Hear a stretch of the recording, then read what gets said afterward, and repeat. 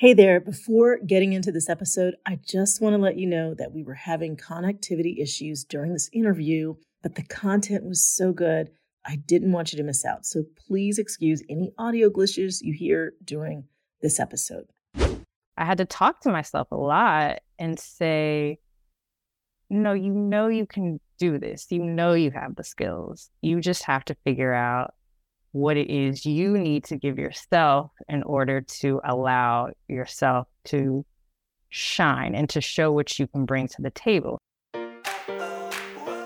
If you've landed here on this podcast, then I already know two things about you. One, you've probably already accomplished amazing things. And two, you're interested in learning more about improving your personal level of success. This is the Successful Women Think Differently podcast, and I'm your host, Valerie Burton.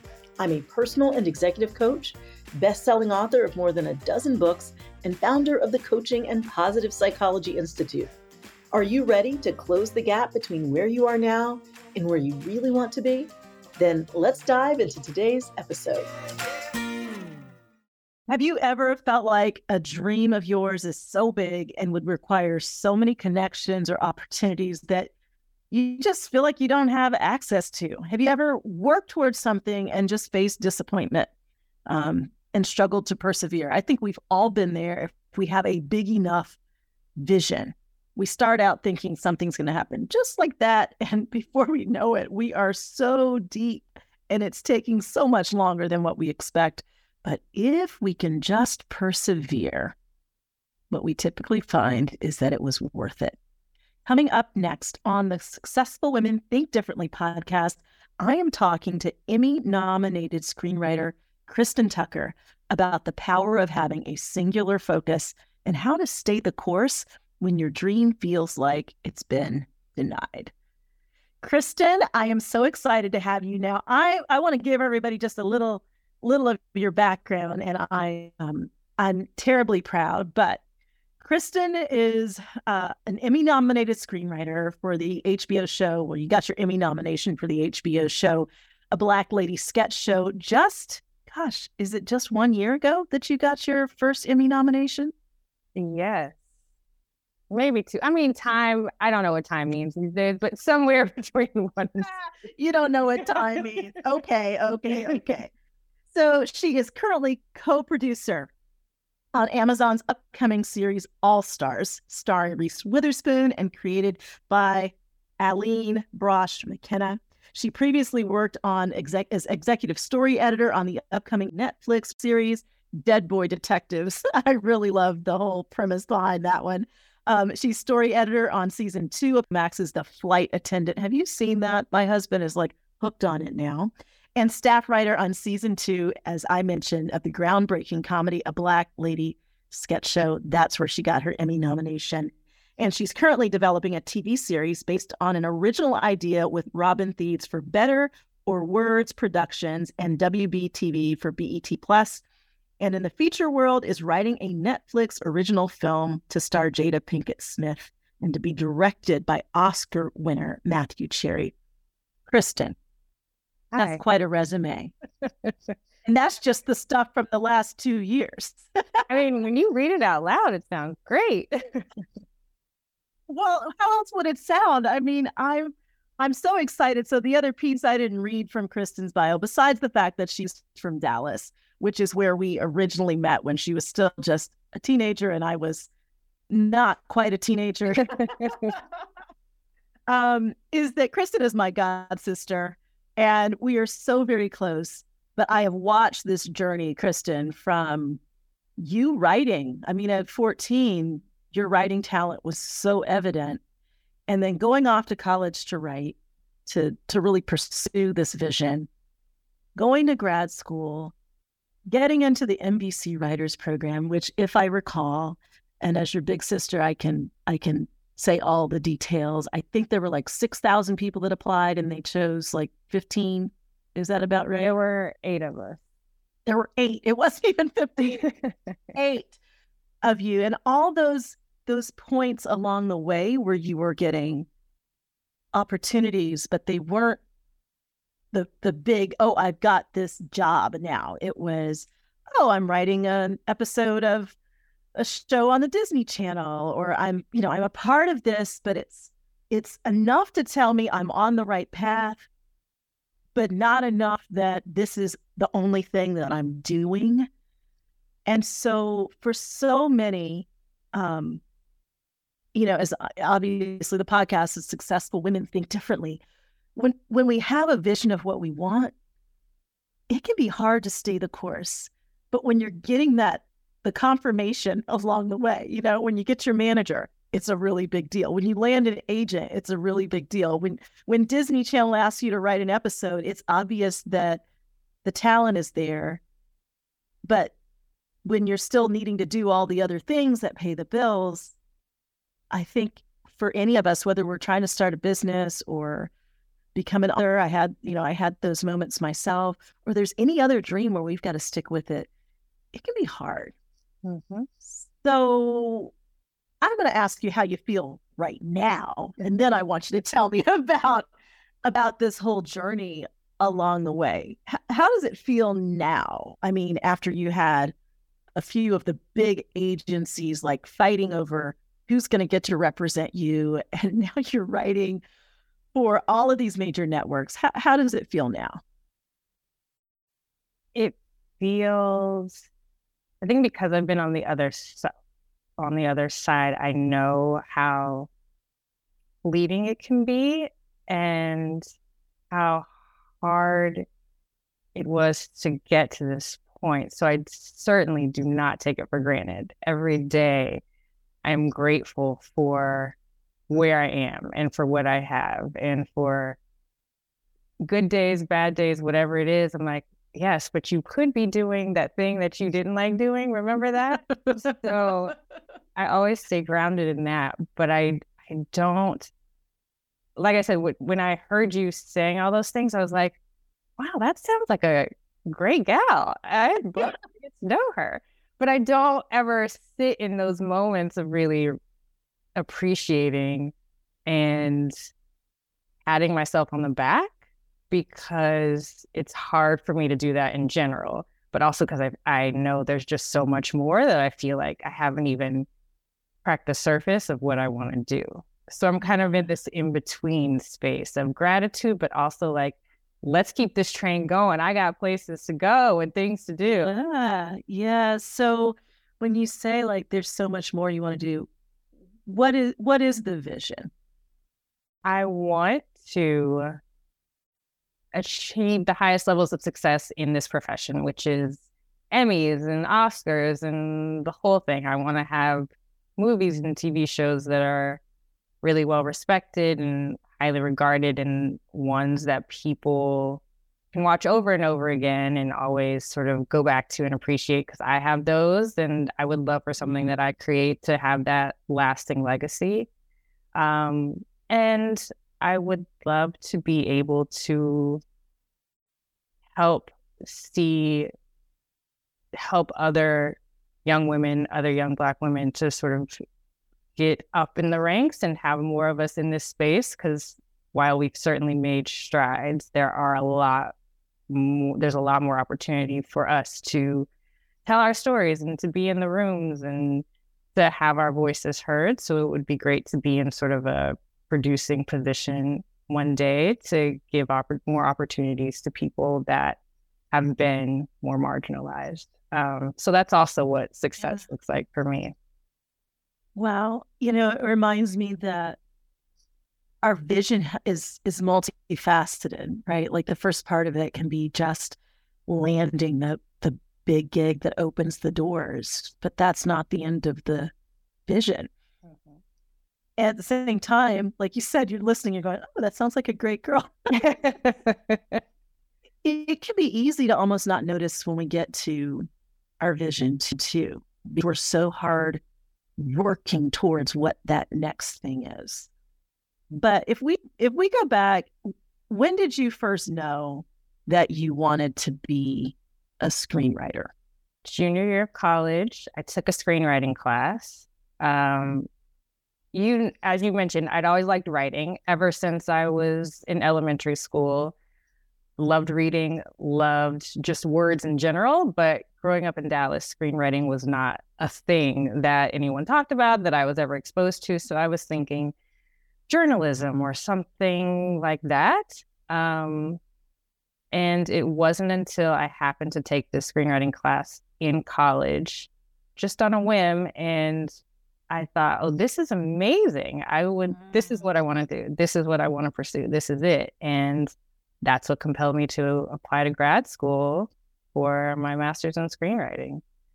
And it was... No, I didn't even realize that. I thought you had screenwriting in your head way back, like in high school. No, it was just the writing in general. And you've always been such a creative writer.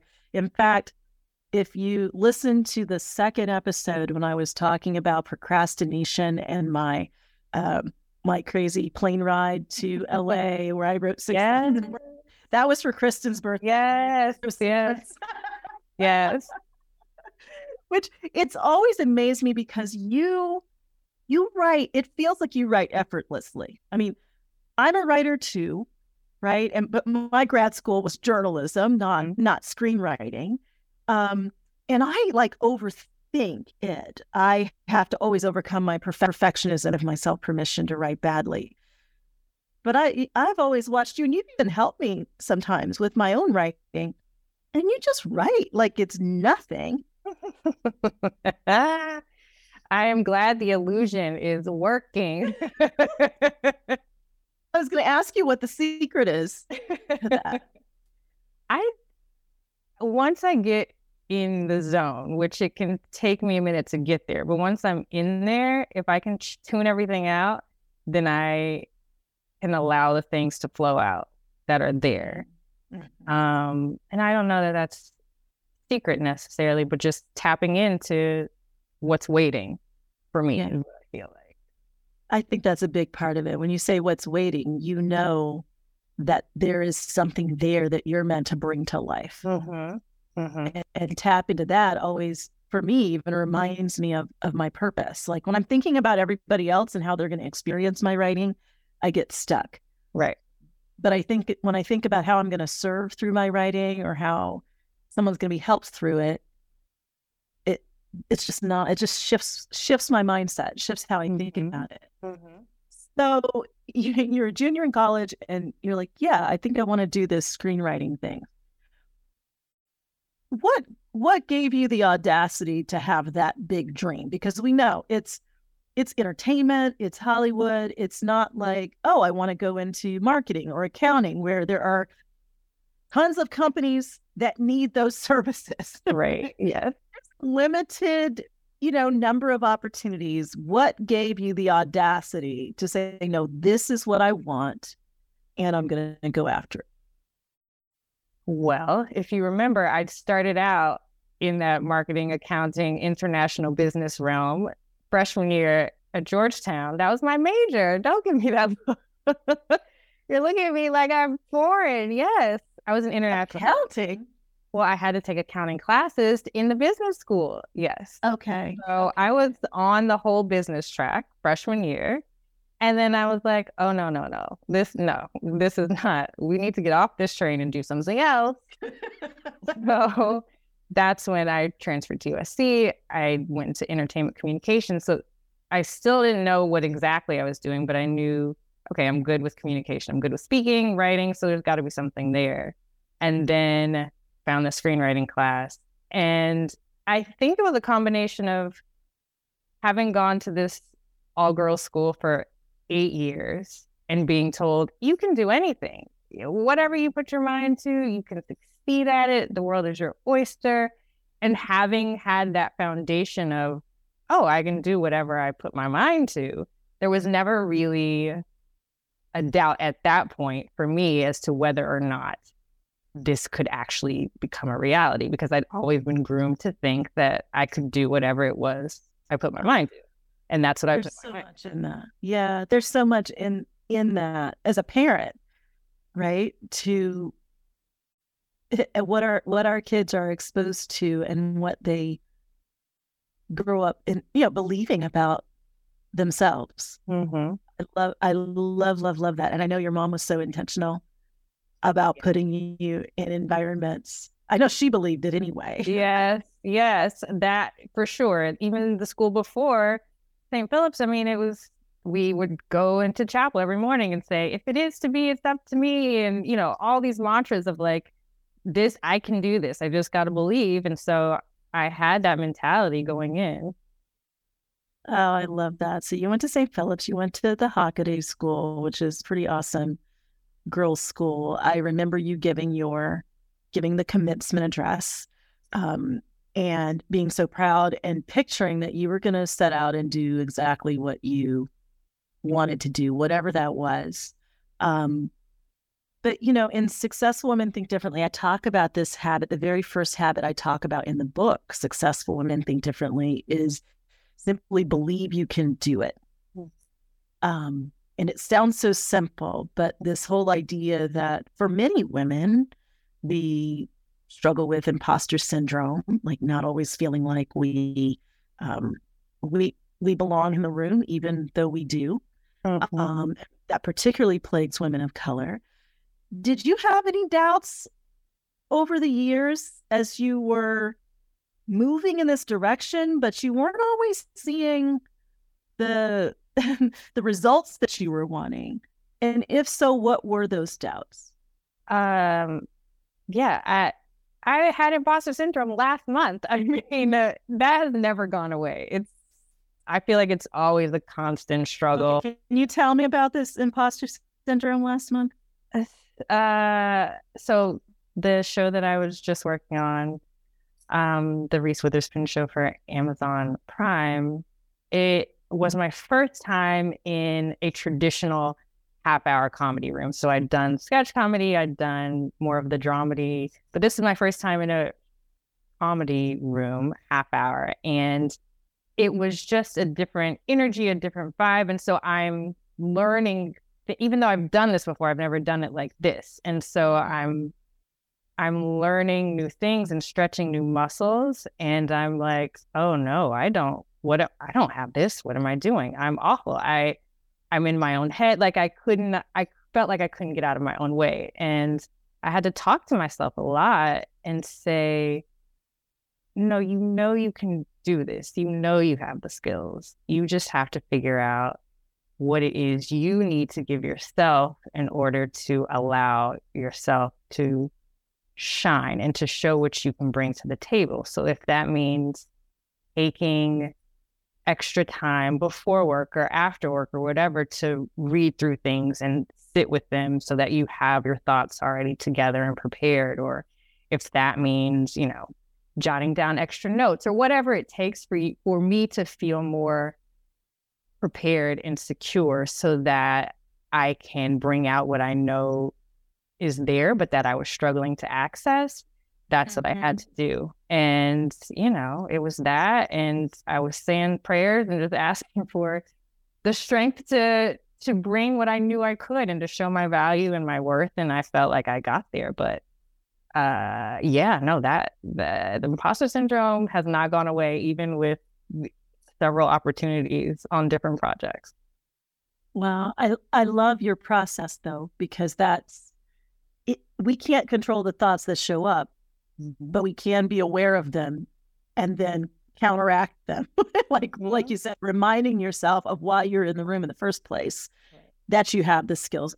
I think a lot of times if we're not careful, we can have these thoughts come. And if we don't have that level of awareness, it can paralyze us. Oh, for sure. Yeah. Yeah. So when did you first realize, well, first of all, how long did you think it would take you? I mean, let me just say, okay. I was not born with patience. So that was never a part of this game plan. So I was like, okay, I'm going to do college and then I'll do grad school and then I'll give myself like 6 months, year max. I'm sure I'll be well on my way. Like I have my list of goals of like by 30, I'm going to have won this award and that one, and I'll probably be a millionaire. Yeah, 30, that's a long time. Fine.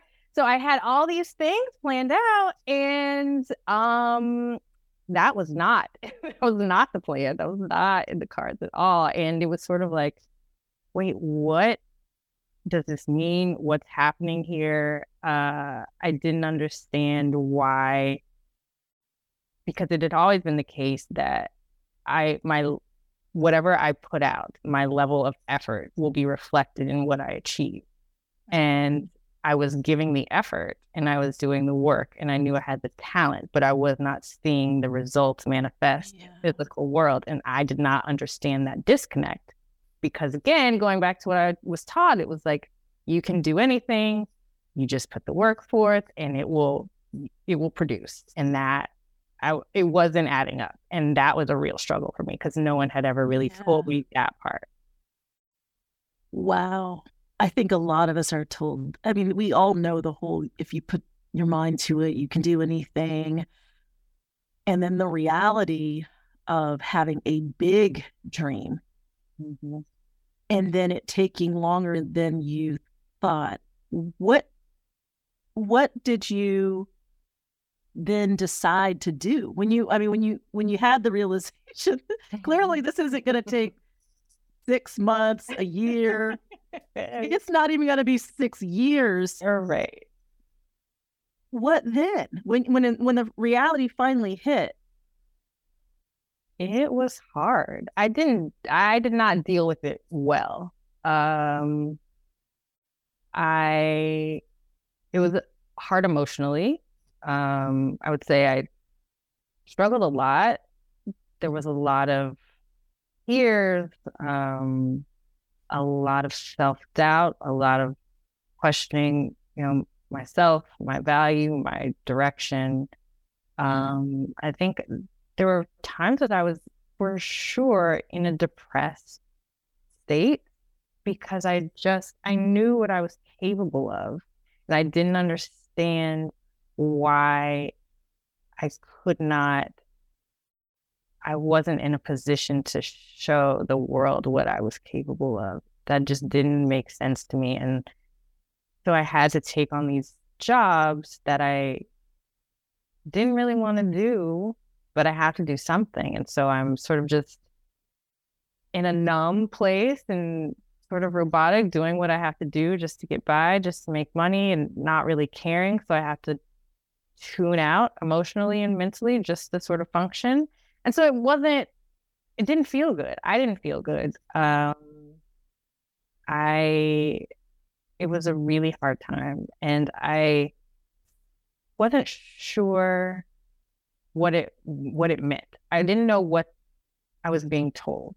Am I being told this is not what I'm supposed to be doing? Because as you said, I had little successes, but they were so spread out. There was a lot of time in between those things. So I had a lot of time to think and analyze and overthink. And am I supposed to be doing something else? Should I give this up? And there were times when I was like, okay, I'll do this copywriting job. I'll try this and just maybe see if this is where I'm supposed to be. And the other thing was just a dream, or maybe my writing is supposed to manifest in another way. That's what my brain said. The brain that has to rationalize and get through the day. Yeah. But my soul always knew something else. Mm. And it was easy sometimes to silence that or to ignore it because like you don't know what you're talking about, because if that was true then everything would be different.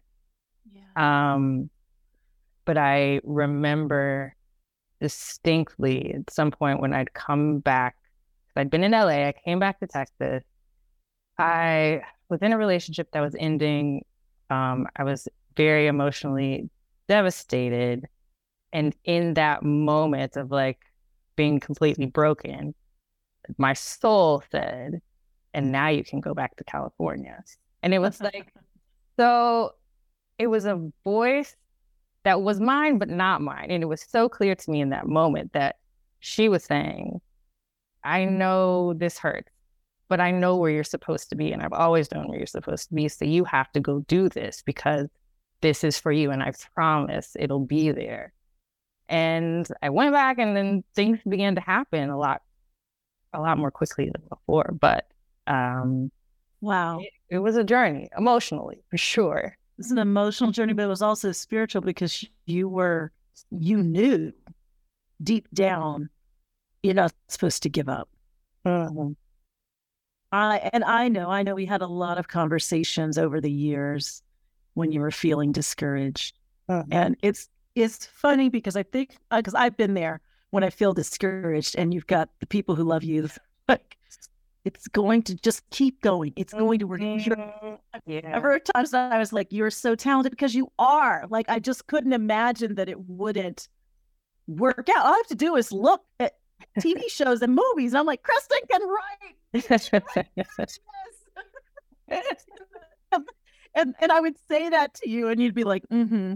Yeah, no, that's how I felt. Like, please stop talking. But I think it's encouraging, because we all need to know that we're not alone when we have a vision, and we just know, like, it's something that won't let us go, Mm-hmm. that we need to keep going, but we don't control the timeline. Mm-hmm. And I think that's the hard thing. Has this taught you anything about patience, since you said that wasn't your top strength?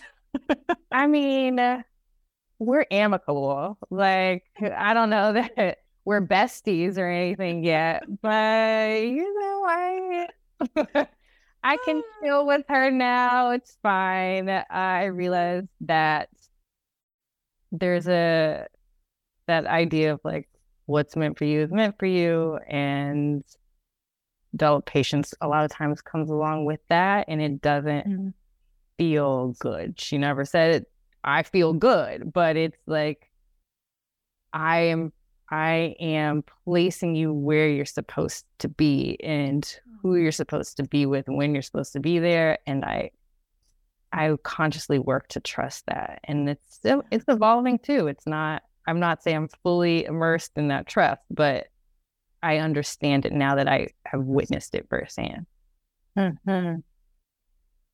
So if there was anything you could do over, something that could have made the journey shorter or easier, what would it be?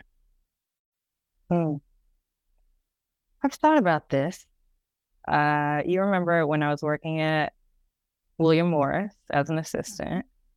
Yes, I do. And, as you may have seen in movies and whatever else, the horror stories of being an assistant are true. It's a hard, thankless job.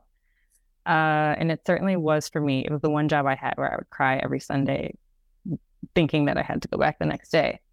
And if you remember, I left that job because of those reasons. And I left they want you to give a full year, and then the idea is that your boss will help you get to the next place. We'll give you a job or get you a job as an assistant on a show or whatever it may be. And I left, it was a little short of that. And so I did not get that leg up from my boss into the next thing. And I've thought, maybe if I just stayed and stuck it out, then I could have gotten to a show earlier as a showrunner's assistant or a writer's assistant or whatever, and my journey could have been shorter than it was. But then I think, well, now I'm saying that my success was dependent on someone who didn't treat me well. And I don't want to believe that. And maybe I had to go the long route, but at least I went the route that felt good to me as a person, and where I felt treated as I should have been treated. And if that's the trade-off, then that's okay. So I don't think there's anything else, though. Wow.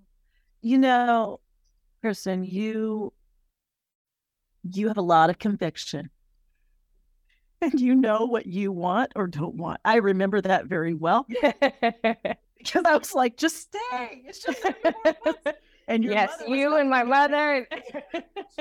Please get her to stay. And it's like, I have done my best. And she said, no, she cannot take this anymore. But it's interesting because even in looking back, there's maybe some door would have opened a lot sooner. But I'm also loving that you also resolved that I did this for me, that I have boundaries around what I'm willing to do and how I'm willing to be treated in order to get to my vision. I think that you have to know what your limits are and what your boundaries are. Yeah. And a lot of people don't. That says a lot about you. Thank you. And it's true. I asked myself, yes, you want the dream badly enough, but you don't have to. If you wouldn't put up with this in your personal life, why would you do it for your career? It doesn't matter. It's the same thing. You can't approach this from a position of fear or shortage or something like that. Like, if I don't subject myself to this, then I won't have any opportunity, because that's not how this works. There is an abundance, and maybe your access to the abundance is a different way. So yeah, I don't really have any regret about that. Oh, that is so good. Because when we don't have regrets, we can have peace about where we are. Mm-hmm. We don't have to second guess. So there's a strike right now. Mm-hmm. The reason you have time to sit with me on a podcast, right? Listen, we can do this every day this week if you want. So there's the writer's strike. Where are things now? What are you hoping for with this situation? I think what writers are asking for is fair, which boils down to money, of course, but also not being eliminated. Writers' rooms have gotten significantly smaller over the years, so there's fewer opportunities. With the emergence of AI, now there's the possibility of not needing writers at all. Oh my gosh. Things have changed so much with shorter writers' rooms that people aren't really able to support themselves. It used to be you could get a job on a show as a writer, and even though you're not working the full year, you have enough saved to survive during the off times. And with your residuals and all that, you could live. That's not the case anymore. So people are struggling to make ends meet. They don't have enough money. They're having trouble even getting jobs on shows because of the shorter staffs. It's just taken a turn that is harmful to the industry as a whole. And if we don't do something to sort of nip this in the bud right now, then it will probably just get worse. So I am hoping for more opportunities, more staff positions so that more people are employed,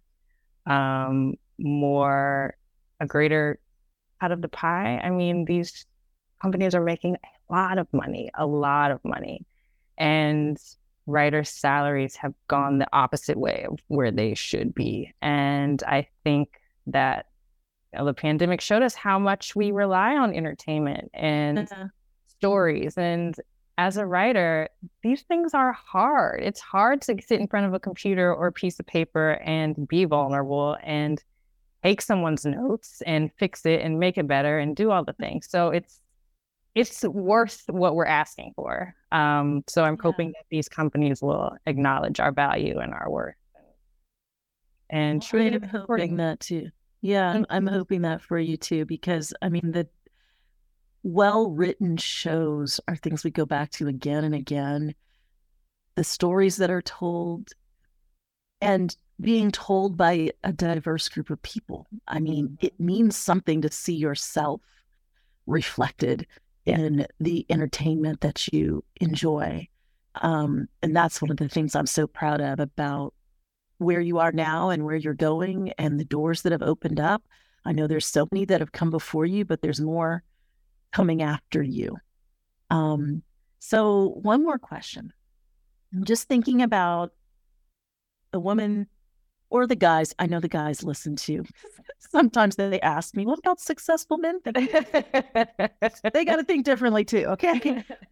But if there's one thought shift that a woman should make to stay the course when it's feeling hard, like maybe it's the business that they're wanting to really get going or the career change they want to make, or it doesn't even have to be career.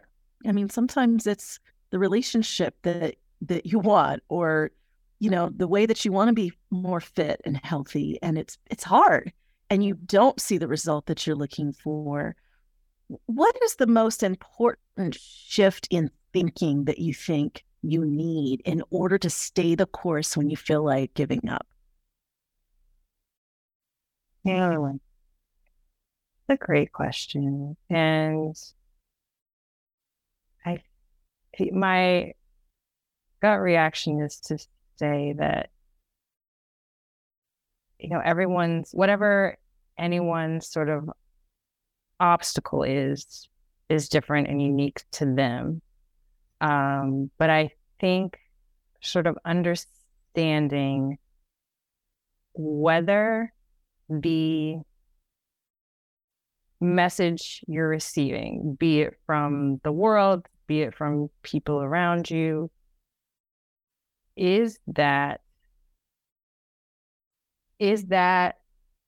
true to you, and is it beneficial to your goal and what you ultimately want to achieve? Or is it something that you say, thank you, and move along? I think there's sort of a fine line between that. And I say that because obviously I got a lot of advice and a lot of input from a lot of people along the way. And a lot of it was well-meaning, but didn't necessarily speak to who I am and how I want to operate in the world. So I'm not an extrovert, but if someone who is an extrovert is telling me you should do X, Y, and Z, that doesn't necessarily work for me, because that's not aligning with who I am as a person. So now I'm just forcing myself to do things that I'm uncomfortable with and am not good at necessarily.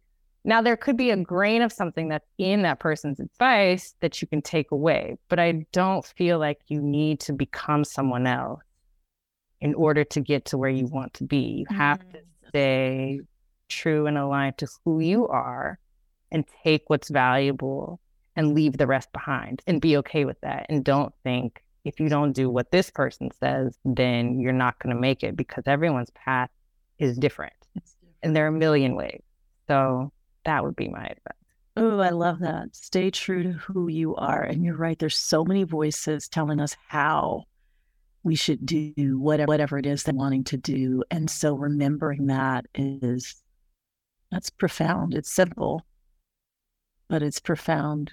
Kristin, thank you so much for the chance to chat with you like this and share your story, because I think it's so inspiring. I think we often set the vision, and I did the same thing. I when I got out of PR, I said in about 6 months, my calendar is going to be booked with speaking engagements. I'll have, I had gotten a book deal, but I mean, I had this idea that I thought would happen so fast. And typically what happens is we step out of faith and we get far enough out that we can't very easily go back in the other direction. And then we realize, oh, this is going to be a longer journey than I thought. And I just wanted to have this conversation because that's normal. And we can feel like when we're in it, that we're the only ones, or maybe we're silly to dream what we're dreaming, or, maybe it's too big of a dream. And when you really get to where you're wanting to go, you realize, no, it was my dream. It was my vision. And we live one time, and it's worth it to persevere until you get there. So I'm excited about where you are, but I'm also excited about where you are going and seeing all of that unfold. So thank you. And thank you for joining us for this episode of the Successful Women Think Differently podcast. We will have some really great show notes with a few coaching questions out of this particular episode. I really love what you just said, Kristin, about, is that true for me? That's a question I always love asking, because sometimes we don't ask that question. So check out the show notes, and I will talk to you in the next episode. Thank you so much for listening. My goal with this podcast is to give you bite-sized strategies to help you close the gap between where you are and where you really want to be. But if you're looking for some more in-depth help, then I invite you to join us in the Successful Women's Academy. Each month in SWA, I give you the tools you need to coach yourself to conquer the fears, habits, and distractions that threaten to get in the way of your biggest dreams, sabotage your joy, and keep you from being the best version of yourself. You can find out more by visiting valerieburton.com/SWA. I'll see you in the next episode of the Successful Women Think Differently podcast.